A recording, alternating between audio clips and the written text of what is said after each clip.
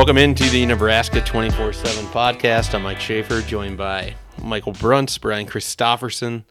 It is Wednesday afternoon. Nebraska still doesn't have a win, but if you're listening to this podcast, I assume you already knew that. Gentlemen, You how think are you just broke that to somebody? Well, Somebody's like, I mean, holy crap, they're 0-3. 0-4. They think they're 0-4 because they might not even know about the Akron cancellation. Yeah, that's a good point. Are you imagining some guy like emerging from the jungle, like he's been gone for the last 5 years? Finds out Nebraska's 0-3. I like the idea that one of the first things he did was fire up the old podcast. He found A podcast he didn't know. Do you think his reaction to the 0-3 or his reaction to Scott Frost as head coach would be stronger? There's a lot of confusing things going on in that guy's head. Five years ago when this guy went into the jungle. Mike Riley was just a guy up in Oregon. Yeah, that he didn't even know who Mike Probably Riley didn't even know was. about Mike Riley. So he's like, oh, so Scott replaced Bo Pelini. Huh. That's Did what Bo he's Pelini thinking. win a bunch and someone hired him away? He won. He won the Big Ten championship game in 2012, and then immediately went to Miami that next week. That's what that guy assumes. Yeah. Wow. Do-do-do-do. That guy. It's very specific, but Well, Yeah, why'd you use that specific example like it could have happened? Or it something? wouldn't have been Miami. It would have been Tennessee. or Tennessee, yeah, Bo Pelini and Rocky Top. and Creamsicle. Man. All right, let's move off of that as quickly as we can. Nebraska lost against Michigan in a game in which Bruntz is giggling. Sorry, they did. They lost. Not a good game. We'll put it that way. Maybe one of those situations where it's comical to me that on the third play for Nebraska offensively, Adrian Martinez is scrambling for dear life, heaves the ball up to nobody in the middle of the field. Stanley Morgan comes down with it. And you think to yourself, they caught a break a little bit on one. Maybe it's their day. No, I definitely wasn't thinking that based on the previous two plays. But you're thinking, oh, wow, they caught a break. And then was it one play, 2 plays later, you see Spielman who's just open, the throw over the middle, batted in the air, 14 Michigan guys, which seems like it would be illegal. I don't think you can have that many people on the field. We're around And that yet ball. Michigan played with 14 all day on the field. Well, that might explain Nebraska's offensive performance. Mm-hmm. It might also explain why the offensive line struggled to figure out where the pressure was coming from. Yeah. But not a good day for Nebraska. They lost something 56-10. Is that right? That was the score. Could That have was been a it. lot worse. I thought we were staring at like a 70-something situation for a while. Yeah. Well, I mean, they played 3 quarterbacks. Yeah. I know. When's the last time 3 quarterbacks have played against Nebraska in a non-injury situation? That's the stat I want to know How about. many did Ohio State get? Ohio State probably did. Have they got Joe Burrow in. Who else? They had to work to the last. Yeah. Especially in that 62-3 game. I don't know. The Tommy game? I thought it was just Burrow. I thought Burrow got those, so it was like J.T. Barrett all the way through the third, and then Burrow got the fourth. I don't know, but I'll say this. I know Harbaugh was flinging it deep at the end of the half and stuff. He could have put a lot more on the board. I heard a few people were like, oh, yeah, they're going to – and I saw national people say, oh, Harbaugh remembered the game from 2 years ago when Frost said they out-hit Michigan. I was thinking, nah, he didn't really – I don't know. He kneeled it out at the end. I thought they could have put a lot more up there. Nebraska was that bad in the first half. They, frankly, were asking to get 70 hung on them. Yeah, I wouldn't argue that at all, especially when there was another coach in Harbaugh's own division that decided to pile on some points to make sure his team covered the spread despite no timeouts left for one other team that they happen to be playing. Are you familiar with this non-storyline that people immediately brought up? No, but I'm not. There's more non-storylines. Yeah, well, I mean, this doesn't affect anybody at Nebraska. But Okay, go ahead. Sorry. people were thinking that maybe Urban Meyer coming off his suspension wouldn't immediately go back to there's no timeouts left for Tulane and they're at the 6-yard line. Maybe we can just kneel it out. Nope. Plunging ahead, covering the points. There you go. Urban Meyer wants to beat the spread every time.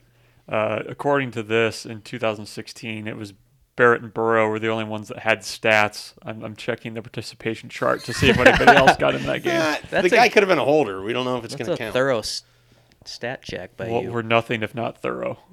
I A lot of Nebraska guys played in that game too, believe it or not. He's a good man and he's thorough.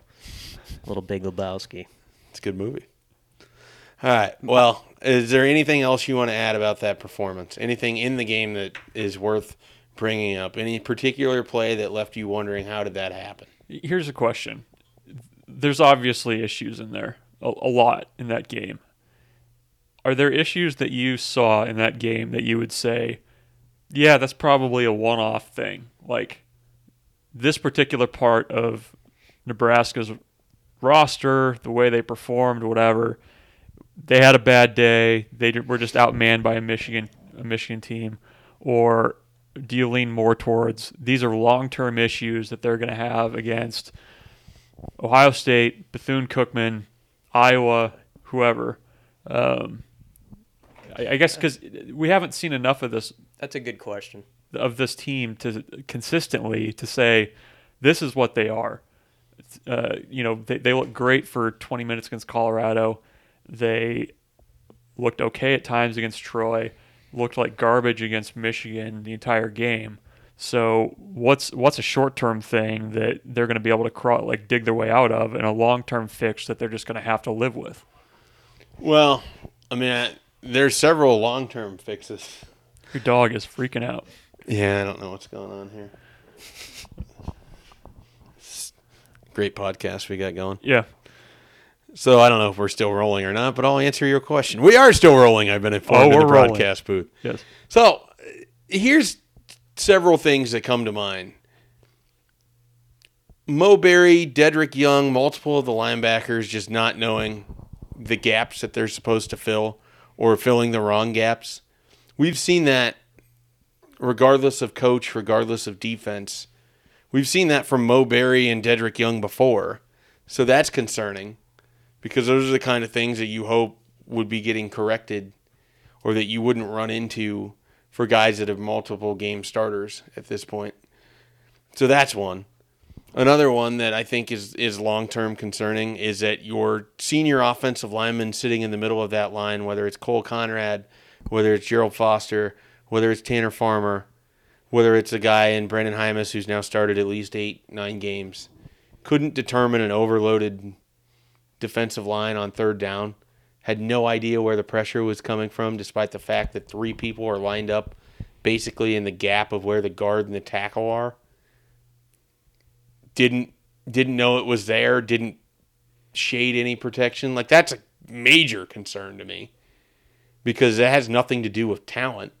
Neither does the filling the wrong hole. That has nothing to do with talent. That's preparation and doing your job when you're called upon. So those are concerns. And then everything that basically happened on special teams on Saturday remains a concern. So short term, I don't know. There wasn't anything I saw short term where it's like, oh, yeah, that hasn't popped up. I mean, I think Adrian Martinez will be substantially better in almost every game of his career than he was against Michigan. So that's a short term thing. But some of those issues you can't look at and think, oh, well, that was just because they played a team that has 5 stars on it. No, it's not. There's a lot of concerns that I have about just guys not even knowing when they're lined up what's going to happen. Like that's the kind of thing that you hope would get fixed, but we've seen it so much in recent years that you just wonder why. You have different voices talking to them. Do you think it's just it's like rot in the walls? I don't know, but Mo Berry, and I really hate to single him out because I enjoy talking to him. I think he his heart is in the right place. The guy works as hard as anybody. But he had a disastrous first quarter, first half against Michigan. And these are like correctable things. Like you're supposed to know what gap assignment you have relative to the other linebackers. Like this wasn't, he didn't get blown up by someone. No, he went to the wrong hole and created a freight train size thing for Higdon or whoever the running back was for Michigan to go through. If you guys remember what play I'm talking about. Those are the kinds of things that you really shouldn't be happening as often as Nebraska has in the last year. I'll be interested if at linebacker if you see more Honus this week. I think you saw him start to get thrown into it a little bit in that game. Dedrick Young got benched at one point, it looked like, for a couple series.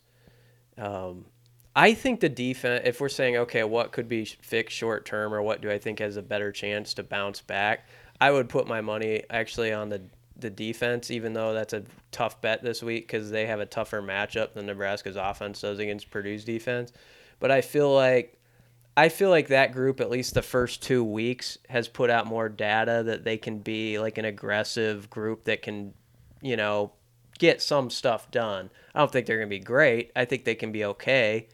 And I think they're a lot better than what they showed on Saturday. I guess if there's one encouraging thing, I agree with the take from some of the guys on defense that it wasn't that Michigan just completely manhandled them. Now, they outstrength them. I mean, they knocked them back a little bit, but it wasn't as bad as the other side of the ball. Now, that was like your 17-year-old brother against a 7-year-old brother, like watching Michigan's defensive line and Nebraska's offensive line do. And there was a play Bruns pointed out on social media right away. They set up a screen pass that actually looks good. Like, everything about it was done the right way at the beginning. Ozigbo gets the ball. This should be like a 20-yard play at least, the way it was set up. There's 3 linemen. They got to block 1 Michigan linebacker. It's Devin Bush, who's a good player. But still, you got 3 guys to 1. Get a hat on them, and you get a first down. Nobody touches them, I don't think, did they? And ends up being, a 2-yard gain on a screen pass that could have been a 20-yard gain. And it's just stuff like that where you're like, how does that happen? Were you guys surprised at all that Nebraska's defensive line struggled as much as they did against a Michigan offensive line that, by all accounts, wasn't having a good season? No, I mean, yes and no. I mean, I think that Michigan offensive line is probably better than what they'd showed to start the season. I think that, I think Michigan came into that game ready to really kind of ram it down Nebraska's throat, to be honest. And, I don't think up front that they got totally pushed around. I mean, they did at times, but, the missed assignments, I mean, you could see where there were gaps where nobody was there. And it was pretty obvious that there was supposed to be somebody there. So I think everybody kind of took a turn. I mean, they, for a number of factors, I think the turnovers didn't help the defense much. But I'd kind of thought, though, that Nebraska's kind of strength in numbers, I guess, of keeping guys fresh would help them a little bit. But, I mean, it wasn't kind of like the beatdown that you saw last year at the hands of Wisconsin, where it was just like, 4 yards, 6 yards, or whatever. I mean, Michigan just blew some holes open, and they had the running backs to take advantage of that. Which is concerning because there's more teams like that than there are teams like Colorado on Nebraska's schedule. Right. But that's one of the short-term things. I think their defensive line is better than they played probably against Michigan. I look for them to be better against Purdue this week, in part because I think a big change is Carlos Davis is going to be playing in the nose tackle for the foreseeable future. We've talked a lot on this podcast, probably more than anybody else has, about Mick Stoltenberg and that nose tackle spot and what was going to happen there. Doesn't look like he's going to be back for a little bit. He got banged up in the Michigan game. He's been banged up all season. Mm-hmm. Damian Daniels, they like a lot, but they don't have him penciled in to play, 50 reps a game because he's not consistent enough for them. And they think he's better in short bursts than he is over a long period of time. Puts a lot on Carlos Davis, but I think that he can do that job. I mean, I really think that he gives you a little bit more explosiveness than what you get out of Stoltenberg. You're giving up some size, but I don't think he's going to give up a whole lot of ground in the middle. I'm actually very curious what that's going to look like on Saturday. I think Nebraska's best defensive line combinations have not involved Mick Stoltenberg a lot this year. Yeah, and it's just his knee; he can't hold up. So I think, I'll be curious to see how they do that. But I think Carlos Davis, or even you move Khalil over there or something like that for a few snaps, I think they'll be all right there. Well, the cornerbacks are going to have to be really good in this game. I mean, this is going to be a game that'll challenge him on the outside. Blau, he's pretty accurate of late, and Lamar Jackson. You know they're going to test him. There's some stuff on film that says you still test that guy, and then I'm interested. You talked to Travis Fisher if. Cam Taylor got in at the end there, and he loves Cam Taylor. This whole staff loves Cam Taylor. And I keep waiting for that moment when he gets put in over somebody. I don't think it's going to be Boodle. They like Boodle a lot. He's been one of their better guys probably. So you wonder when that happens. And you wonder when it happens with a few guys that are younger players. If maybe Caleb Tanner's a guy they're starting to work more reps to. Look for him to play more on Saturday than he has at any other point this season. That's not even a bold prediction. I think that's a pretty. No, I think they plan to get him in a lot. I think you're right, and I think, if you're gonna go down in flames, I'm not saying they're waving the white flag, but if you're sensing like, okay, this is gonna. Are they getting the flare guns out? Yeah, sending the SOS. At least looking where they are. Where are the flare guns? Like on this boat, like trying to find them in the back cupboard. Someone's like kind of Mario Verduzco's kind of looking right now back there, see if he can get them. And he's a flare gun guy. Well, you need somebody to go check it out, and I could see him knowing where it is. So that you get out your flare guns and you say, we need to see, what these guys look like when we shoot them into the sky, I guess. Is it too early for the flare guns, though? I think it's too early for the flare guns. I'm saying you're locating them. You're like, okay, these I didn't know you were such a preparation person. Yeah, and the flare guns may be behind you. Don't forget that. Do they have it written down on the pad? Just make sure you shoot it the right way, unlike Chip, the mascot, who shot that T-shirt cannon right in the old nuts. I can say that. Yeah, you can say that. Yeah. Okay. So we should talk about planes later, by the way. Okay, we can do that. Yeah. We can. You guys got stories from your trip? A little bit. All right. Well, I'm excited about this. I don't know anything. I don't even know where he's going. I might, but okay. We talk about it later. So, we just gotten done talking flare guns. Well, the young players. I just think you're gonna see a few, like 3 or 4 guys on the defense. I'm serious here. You don't concede the season yet. I think if they win Saturday, it changes the tune a lot around here. I think people look at it like, okay, 1-3, rough start. Wisconsin's going to be tough, but it's kind of a house money game. No one's going to expect them to do anything. They're going to expect Michigan all over again. And in a way, that's kind of liberating for them. But they got to beat Purdue. And even if Wisconsin doesn't go well, it sets up in October where you've got that Northwestern, Minnesota's in trouble, and then Bethune-Cookman stretch, and they got to run the table somehow. You got to figure yourself out by then, know who your guys are that you can count on, that love football, whatever you want to say, that can get you to 4-4 somehow, some way, even though a lot of people are doubting you can right now. Do you anticipate a heavy dosage of wide receiver screens on Saturday from Purdue? Yep. Because if there's one thing that I feel like with Nebraska, and obviously Michigan found many different ways to attack, but one thing that I think you can certainly attack, they seem slow to get off of wide receiver screens. Lamar Jackson just hasn't really shown to me that he's going to get through a wide receiver blocking him a whole lot. And so if you're isolating Rondale Moore and you're running a lot of those wide receiver screens, their linebackers better be ready to go sideline to sideline, because I don't know if you're going to get a lot of help from your cornerbacks and contain there. I think that's honestly every third down is going to be, to me, is Purdue just going to run a wide receiver screen here? Yeah, it's still the question I have with Lamar. I think Boodle's more of a physical corner. I'd love to see Lamar prove everybody wrong. Right. I think that'd be a great... He has moments where he's very, very solid player. There's a lot of skeptics about him, and I would love to see him take that step because he's got so much talent, and he's a guy who really wants it. I think he wants to be a good football player.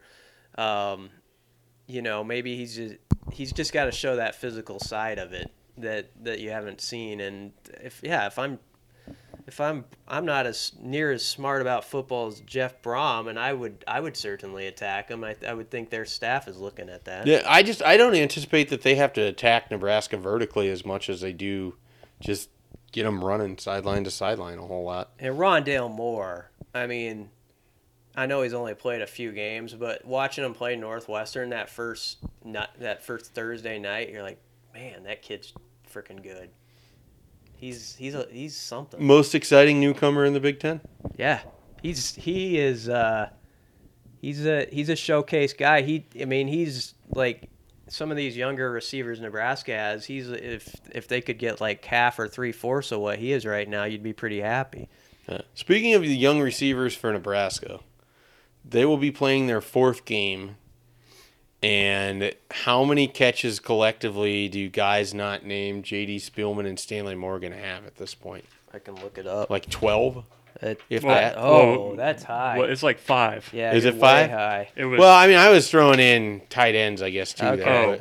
There, All right, let me look. Williams had 3 going into Michigan. Lindsey had 1. That was the. but Lindsey caught a ball against Michigan, right? Woodyard get a catch? I'm going to look it up. I would say that's probably the single most disappointing thing to me. It has not borne its the depth that we thought was going to be there with the wide receiver group has not borne itself out. And There haven't been Troy a lot of- Walters talked about that today. That he's basically guys who are not Stanley Morgan and J.D. Spielman every day after practice. He's posting what their production is. So it's a concern. I mean, a huge concern. Okay, so Morgan's got 13. Spielman's got 13. Mike Williams has 3. Tyjon Lindsey now has 3. That's it. Are we counting Wyatt Mazur as a wide Nope. receiver? So it's 6. That's it for receivers. That's terrible. Well, honest to God, that is terrible. Maurice Washington has 6 himself. Divine Ozigbo has 4. So running backs have like 12 total? Let's see. 10.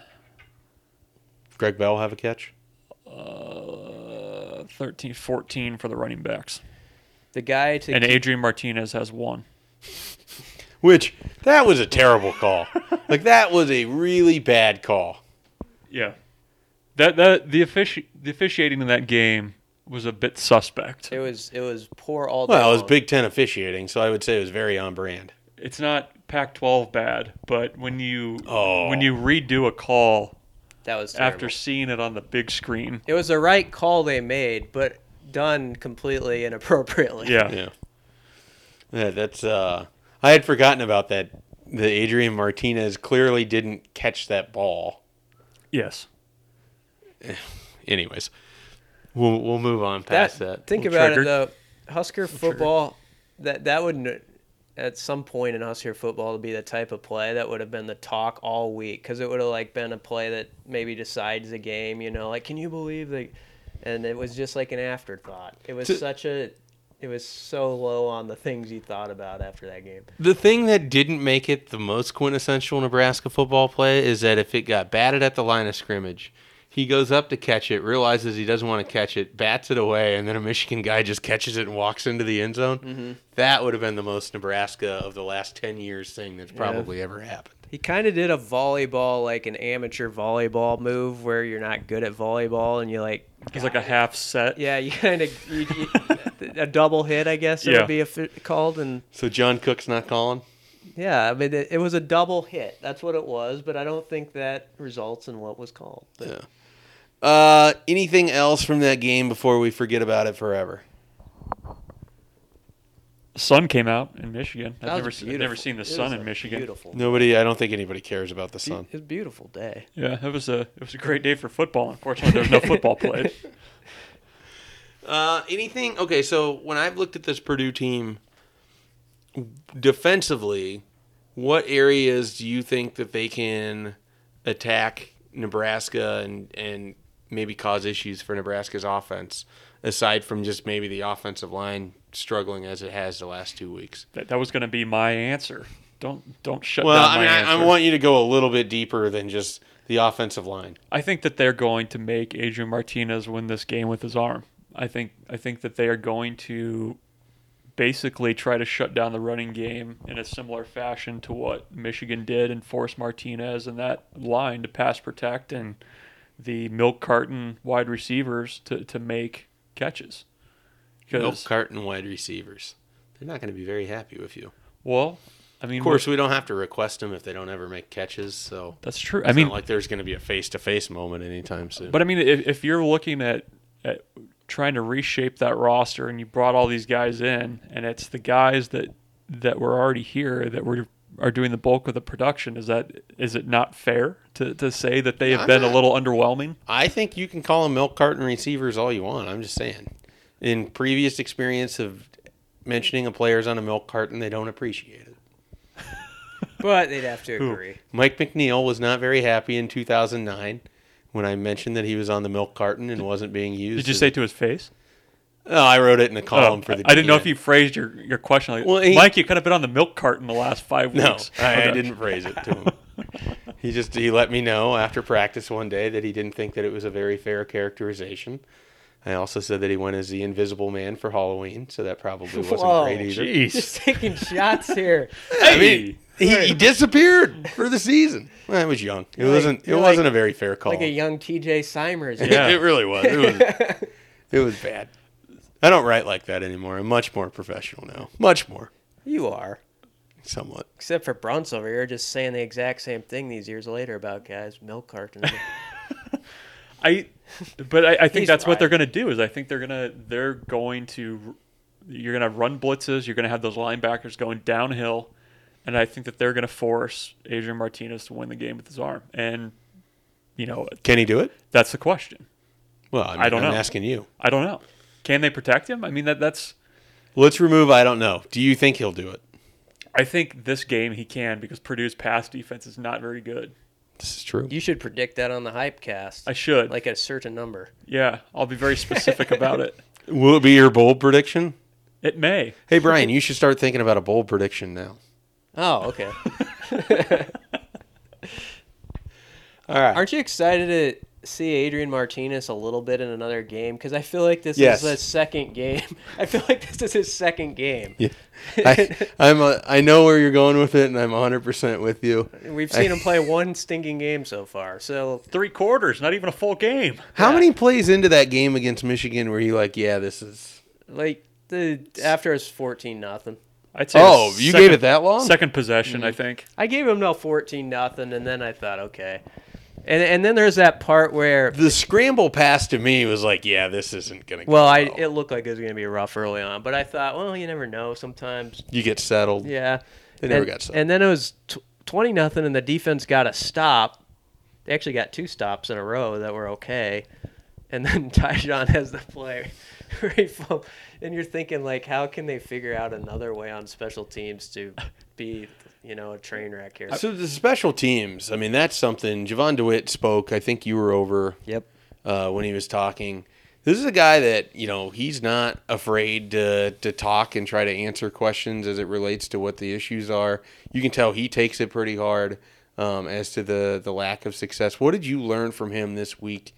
And do you anticipate any changes on special teams for Saturday? Yeah, the biggest thing I think we learned is, to your question, is yes, I do think there's going to be some personnel changes. I think there's a few guys. I don't know exactly who they're going to be, and we need to probably dial in on it. Like that's become a storyline of this season. Like who's out there, who's getting replaced. Do they go to more starters? He didn't get all into the specifics, but there's no question a few guys are just making too many mistakes, and he put it, I think, at one point as, I don't know if it's a question of if they can't or won't, but it's the same thing. It's the same result.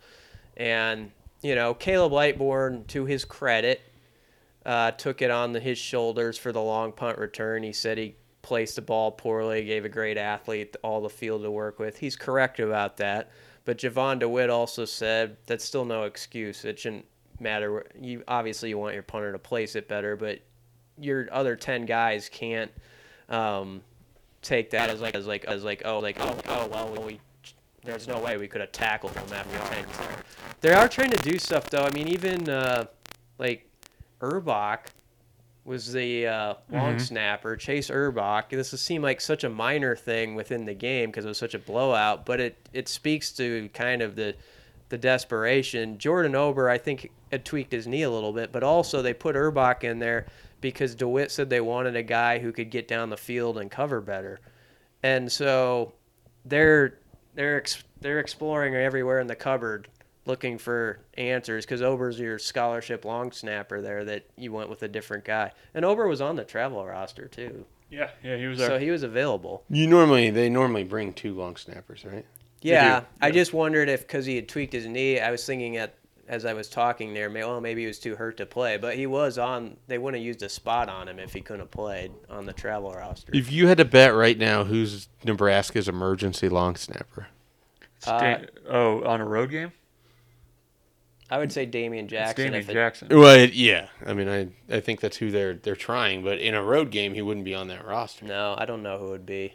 Matt Masker probably. Yeah. The The answer, everything. Masker. We're gonna have you do a couple things Emergency for us here. quarterback, emergency long snapper, emergency holder. It's Cam Taylor. Everybody likes Cam, and he's a versatile guy. They do it because you get freed up, so he could just run Yeah. right down the field. Turns out to be really good at it. Yeah, I like that idea. I could see him wanting to do it too. We'll ask him about that next week. I'm out of questions. I don't know what else to bring up. Well, you don't have to say anything more about that game. I was. Well, I already tried that, but then I brought it back to it myself. So that's my bad. I always kind of have. There's a kind of a threshold that a game crosses where I kind of really file it in that. Wow, this is a really bad game category, and we've seen a fair amount of those in the last 10 years or so. You said that's a pretty big folder you got. It's sizable, about this thick. You moving to a second folder? Not quite. When at some point in the third quarter, whenever you lean over to the person sitting next to you and say, "Holy crap, there's still 15 more minutes of game time left in this game," that's kind of where I was Yeah. with that one. It just, Yeah, I wasn't in the press box, and I had the same thought. Yeah. So, it's like, oh wow, how are they going to finish this thing and not have it look even worse Yeah. than it already does? How is this going to be crawl friendly? That's become the thing. Crawl friendly. That you should. Please explain the terminology to our listeners that maybe don't understand it. Well, Browns. It's basically where you don't see the game, but 4 hours later you're getting kind of sleepy watching that Mountain West game on ESPN2, and you see the score crawl across the bottom of the screen, and it's Penn State 56, Nebraska 38. That's not bad. I mean, Yeah, considering how the game played out, I mean, It was a 19.5-point spread. it crawled well. that was a great moment in Husker crawl history. That I have was. to say. So now I want to know. That late Jack Stoll touchdown really made that one a good I think one. it was 56-44. Yeah, whatever it ended up being. Yeah, Are it looked there like it was a other- darn You're good. gonna dust your hands You're off. like, man, well, that- that's all right. That was an exciting game they played in Happy Valley. Are there other crawl games that you can think of? Oh, there were a few during the Riley era that crawled probably better than what the game showed. I mean, even the loss at home to Wisconsin last year, I think, was probably a little bit more crawl friendly First half, it was real crawl friendly. than it actually ended up. Then Hornibrook threw one of his trademark interceptions to start the second A half. signature Hornibrook play. It was a signature Hornibrook play. They've had some bad crawls though. This Yeah, if we wanted to go the other way, and I gave top 5 worst crawls in Nebraska history. well, I can The Wisconsin-Nebraska 2012 yeah. Big Ten is number 1. Well, yeah, that one and 62-3 and Is that worse than the Kansas 2007 crawl? 76-39. No, we're real down. We're going the down rabbit the- hole. we're Worst going down the crawls. rabbit hole. Worst crawl. Think about it this way: when 62-36 happened, people around here didn't know what to do with it. That was like, what happened? And now that just seems like a kind of a good football game that got away at the end. Wouldn't 70-10? I mean, that's probably the worst. That was the start of the bad crawls. What was 70-10? Texas Tech, Texas Tech. That's Bo right. Davis That's right. That would be up threw there. him to the wolves. What does a good crawl look like on Saturday? Well, a Gotta win. be a W. It's got to be a W? Yeah. It Yeah. can't be like overtime loss? No, No. you can't. They need a W. Yeah, they need to Any W? shift some narrative. Yeah, one So point. 30-29 is a That's a party. If in they win downtown. 10-9, that is a damn good crawl. best crawl of the season. All right. Well, I'm learning some things here. It's fascinating. Brian, I don't want Yes, Mike? us to finish. I don't want us to finish this podcast before you have an opportunity to get in a few thoughts. About millennials or? No, we did that. Even though you Did you get any weren't ready blowback for on it. that, by the way? Did anybody? No, I think because I didn't do my research well. I didn't come prepared enough, and I was poking some holes. so I didn't have enough to throw out there that would hurt people. But this week, and I don't think we're going to do sock talk again, right? Not yet. We'll get it to. Well, something. right. I didn't mean ever. I just meant this All right. week. I don't want you to put my socks away for good. No. All right. The sock door is not locked. So you mentioned that there's some times where people want talk and they don't want talk. Oh yeah, that's true. And you had some thoughts. Yeah, I just don't get these people. This is like a grinds my people. gears. This is what these segments are. I'm glad that Grind your gears. basically Grinds you my say gears. these things and I'm like, oh, I'm going to throw this to him, at some point in the podcast, let him just cut loose. Okay, it's the whole thing like, oh, coach is saying the same old, why are they even talking? Like Eric Chenander should have come up this week and talked about guys loving the game and stuff like that. And Eric Chenander just spent 6 minutes of his week doing it. 6 minutes. And he just gave a couple quotes. And actually, it wasn't honestly coach speak. What him and Frost have said the last few days has been far from coach speak. In fact, Scott Frost said the roster needs to get overhauled, basically. Did he not? In talking about the personnel, and how they don't match up with Michigan. And so there's this idea like, oh, these guys are just saying the same old stuff. And I'm thinking to myself, no, they're not. I mean, you can choose to not read or whatever when the team is playing poorly. But the last thing this program needs is a lack of accountability when things are not going well. And that's why I appreciate that Husker football does it where coaches talk after wins and losses. And I mean, if we hyped up all off season talking to coaches and this was all great, you got to be able to talk when you're 0-3 too. And it shouldn't be an issue for people. Well, I think that, to me, the thing I don't understand is when someone's like, we don't want talk, we just want to see it. Well, the game is still 6 days away. And you very clearly want talk because you're listening to this podcast. That's what we're doing. We're providing the coverage of it. And there's also like the whole other side of it where there's the people who really want the answers as to what just happened out there. Mm-hmm. So we got to be able to square the people who don't want the talk and they want just the action, and then the people who really want the answers. And we also kind of have to do our job, or otherwise, what are we doing? All action, less talk. That's the They play one game a week. There can't be any. It's not like we're sneaking into practice and filming it for you. Also, this is a big. Can we do that, Bruns? We cannot. No. This is a big project that's going on right now. I know they're 0-3 and people are pissed off about it. It sucks that they're 0-3, but you got to look at this. Aren't you interested in hearing week to week like how guys who are in charge of this project are feeling about it as it goes along? You have to look at it beyond just this microscope on September. This is much bigger than September of 2017. So you're looking for a little nuance, is what you're saying. Yeah, it's a building. We're tracking a building process. This is a. Do you think the framework is up? Yeah, that what we're looking at, we're dictating basically. Like what the house is, how it's coming together. And unfortunately, a storm blew down all the and somebody stole all the wood. Was it Florence? What's that? Was it Florence? No, it was something else. Right. But do you have any thoughts on this analogy? That's a good analogy. I like it. I don't, the framing is definitely not up yet. They've probably poured the foundation, but are waiting for it to set. I think. Are we sure that the blueprint has been finalized? I don't even know if the materials have been purchased. Well, the wrong materials showed up.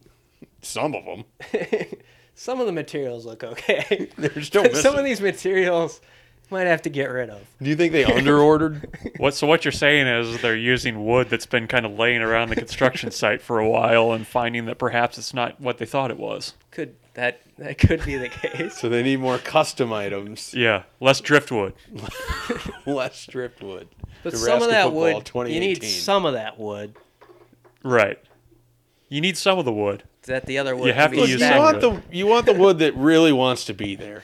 that loves the idea of being part of the framework and the foundation. That's the kind of wood that you want. All right. The other ones that are just tagging along for the ride, the steak eaters of the wood, if you will, you don't want them. That's true. Speaking of tagging along for the ride, That was like a different version of Segway. sock talk. yeah, do you like that? A little bit. Speaking of tagging along for the ride, I got bumped up to first class on the way back from Oh, yeah. Michigan, and BC didn't. Oh, Yeah. man. And then you said my face seeing you there was something else. I unbeknownst to me, got bumped up to first class on the flight from Detroit. Now, were you guys scheduled to sit next to each other on the No, flight? we were Close to each we were other. both back in coach though, and get called up to the desk. They give me the first class ticket. I get to go on the plane before everybody. Now, do you get to drink the champagne before, like out in the so this, the waiting area? this is Do what they ha- just give you the champagne and this the is little what blanket, happens. or So I board and I'm settled in. I didn't have my eye mask on, and there was no hot towel yet, and BC kind of comes around the corner on the jet bridge and sets one foot into the plane, and the flight attendant stops him because she was taking an order from somebody in my row, and I audibly heard you say, "Oh God," and it was because that person was trying to decide really hard between cran apple or apple juice or cran apple or orange juice, and the rest of the flight was glorious, but the look on your face was pretty priceless when you came around that corner. now was there a curtain that got pulled that separated you with I don't know. I was too far. the people forward. up front and BC with the unwashed? Was there a curtain? I don't think so. I could kind of like crane my neck and be like, I wonder what Bruns is doing up Yeah. there. How are the fresh baked cookies? I had a fig bar and a banana because it was 6 a.m. It was great. Well, This is from Detroit to somewhere. To Chicago. It was a 45-minute first class Yeah. flight. You should've- That's when they make sure to bump you up. Is for the I've had that happen too. Yeah. The 45-minute. Oh, thanks. Yeah, Oh, we're already here. Great. yeah. you should have walked back like Curb Your Enthusiasm and tried to use our bathroom back in coach and saw what happened. Would have got a little feisty. BC, what the hell are you doing back there? Yeah. Is it a thing You where were if you would have both- seen Brunts walking by in the aisle, you'd yelled, "Hey, somebody stop that guy!" Yeah, I would have stopped him. And then Bruns would argue, I'm usually a coach guy. I'm very much a coach guy. I know what it's like to be in coach.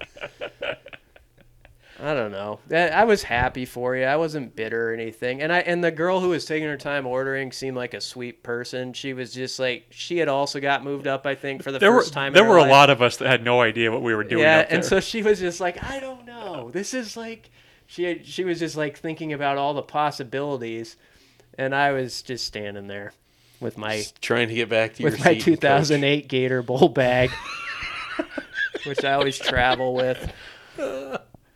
Nebraska's tied at Clemson right there. Yeah. Thinking about that Matt O'Hanlon play in the end zone, knocked away a pass from Take on C.J. that, Spiller. CJ Spiller. Very nice. I Yeah. don't know if I could have named anybody else on that Clemson team. That's as deep as I can go. Yeah, You well, look, though, if I were to describe you, you look like Jerry Seinfeld in the Seinfeld episode where George is watching Mad About You with his wife, and Jerry's watching the Mets game, and the guy says, "You gotta love sports," and he's got like his feet kicked up and is just so happy. That was like you. Yep. very nice. That, Well, that was a story. It probably wasn't that good, but It was all right. I enjoyed it. The look was. it was great. I'll never forget that look for You as long said as I you live. wanted it on video. and Yeah. you missed opportunity. I was too busy with my double-fisted mimosas before we took off. How many did you get down? None. 45-minute flight? I had coffee. What a waste. I know. What a waste. All right. Well, we've hit on first class airline tickets, talked about when you're allowed to talk and not talk, discussed the Putting Michigan up the game. house, the Husker house. We've covered some ground today. I think so. I think that we're good. I don't know if there's a lot else to mention here. I don't Is think there anybody? One thing that we should get in: Maurice Washington didn't practice Monday or Tuesday, right? No, he did not. He was. Did he practice today? I'm not sure. I can't say that for Sorry. sure. But he's here. Well, what? So, I mean, there's something obviously going on. Well, I mean, those guys took some big hits. I mean, it could be. I don't know. I mean, Wait, who? Maurice Washington. He's got GI issues. Yeah, that's what I was trying to get to. Okay, sorry. Yeah. Thanks for paying attention. Sorry, I was. Something flew by on the outdoors. Whoa, blue car. All right, well, hopefully Nebraska's game is a little bit more exciting than blue cars that could be driving by when you're watching on Saturday. But as always, we'll have all the coverage at Husker 24/7. Recruiting-wise, that's something we can get into. Oh, yeah. Oh, man, I almost cut people off from their ability to hear me bloviate about recruiting. Nebraska still has 17 commits. Not everybody has quit the class because they don't have any wins yet. They're still going to attempt to get people. I know that there were some questions as to whether they would even try to recruit when they were 0-3, but they're still going to put their best foot forward, it sounds like. They've got 3 people coming in this weekend. Quentin Newsom already committed to Nebraska, defensive back out of North Gwinnett down in Georgia. And then 2 guys that are committed to SEC schools, neither of which significantly better than Nebraska. So that's got to give you a little hope. Aaron Beasley, a defensive back for the Vols, would be a linebacker for Nebraska, and the kind of linebacker that Javon DeWitt, I think, excels in finding guys like this. He's a safety that's 6 foot, maybe 6'1", 230 pounds, hits, likes to hit, certainly could be pretty good in a system in which he gets to play linebacker, plays in space. You can have him in coverage. You can use him against tight ends or against slot receivers or against running backs. He's coming out for a visit. And then an offensive lineman. Nebraska needs him. They've got 3 committed. They're going to take at least 5, maybe 6. Jeremy James committed to Ole Miss. 6'5", 270 pounds. Could play inside, could play outside. Nebraska likes him, I think, as a tackle prospect with the ability that he could maybe move elsewhere. And he will be coming out for a visit too. So those 3 guys coming in this weekend. Newsom tweeted he has no concerns at all. He trusts the coaching staff. He's not going anywhere. He's fired up, I think, to come out for his official visit. That is your recruiting news at the moment. Nice. You did a nice job. Mm-hmm. Thank you. I appreciate that. Anything else that you would like to add recruiting-wise? Anything that I didn't cover or anything that you're wondering about? No, you said they're still going to get recruits. Yeah, I that's think the plan. That was my big question. Yeah, no, I know that anytime Nebraska doesn't have the level of success expected, there's always the concern that they'll stop recruiting entirely and fold the program. But that is not what is going to be happening here this year. I have that on good authority. That's the Tennessee corollary. I believe it applies here, where Yeah. you can be bad and still No matter how many recruit times at a you high have to level. talk about this, it still needs to get mentioned. Yeah. That they intend to continue playing football and intend to bring in players to do it. That's a relief for all of us, really, when you think about it. I think so. I agree with that. All right, now I will take us into the big close here. As always, you can catch everything at Husker 24/7. Nebraska plays at 2:30 on BTN, I believe, Yes. on Saturday. Kevin Kugler on the call. Kevin Kugler, local boy, on the call. I just repeated everything you said, but I threw in local boy, so And it Matt sounded a lot Millen. better. Is it Matt Millen? Is he the... Matt Millen, not local boy, also on the call. He used to be the GM of the Detroit Lions. Mm-hmm. That's exciting. This is ruining the close a little Yeah. bit. Yeah, I don't really have anything else to add. Be sure to check out the website, check out the coverage. We'll see if Nebraska gets a win. Listen to the Hypecast on Friday. I am promising you, in the first 10 seconds of that Hypecast, you will never be more hyped for a Nebraska game than that one. That is the promise I make to you. You want to catch that on Friday. It shall drop morning, afternoon, I don't know. We'll decide. But you will be hyped for at least those 10 seconds. After that, no promises.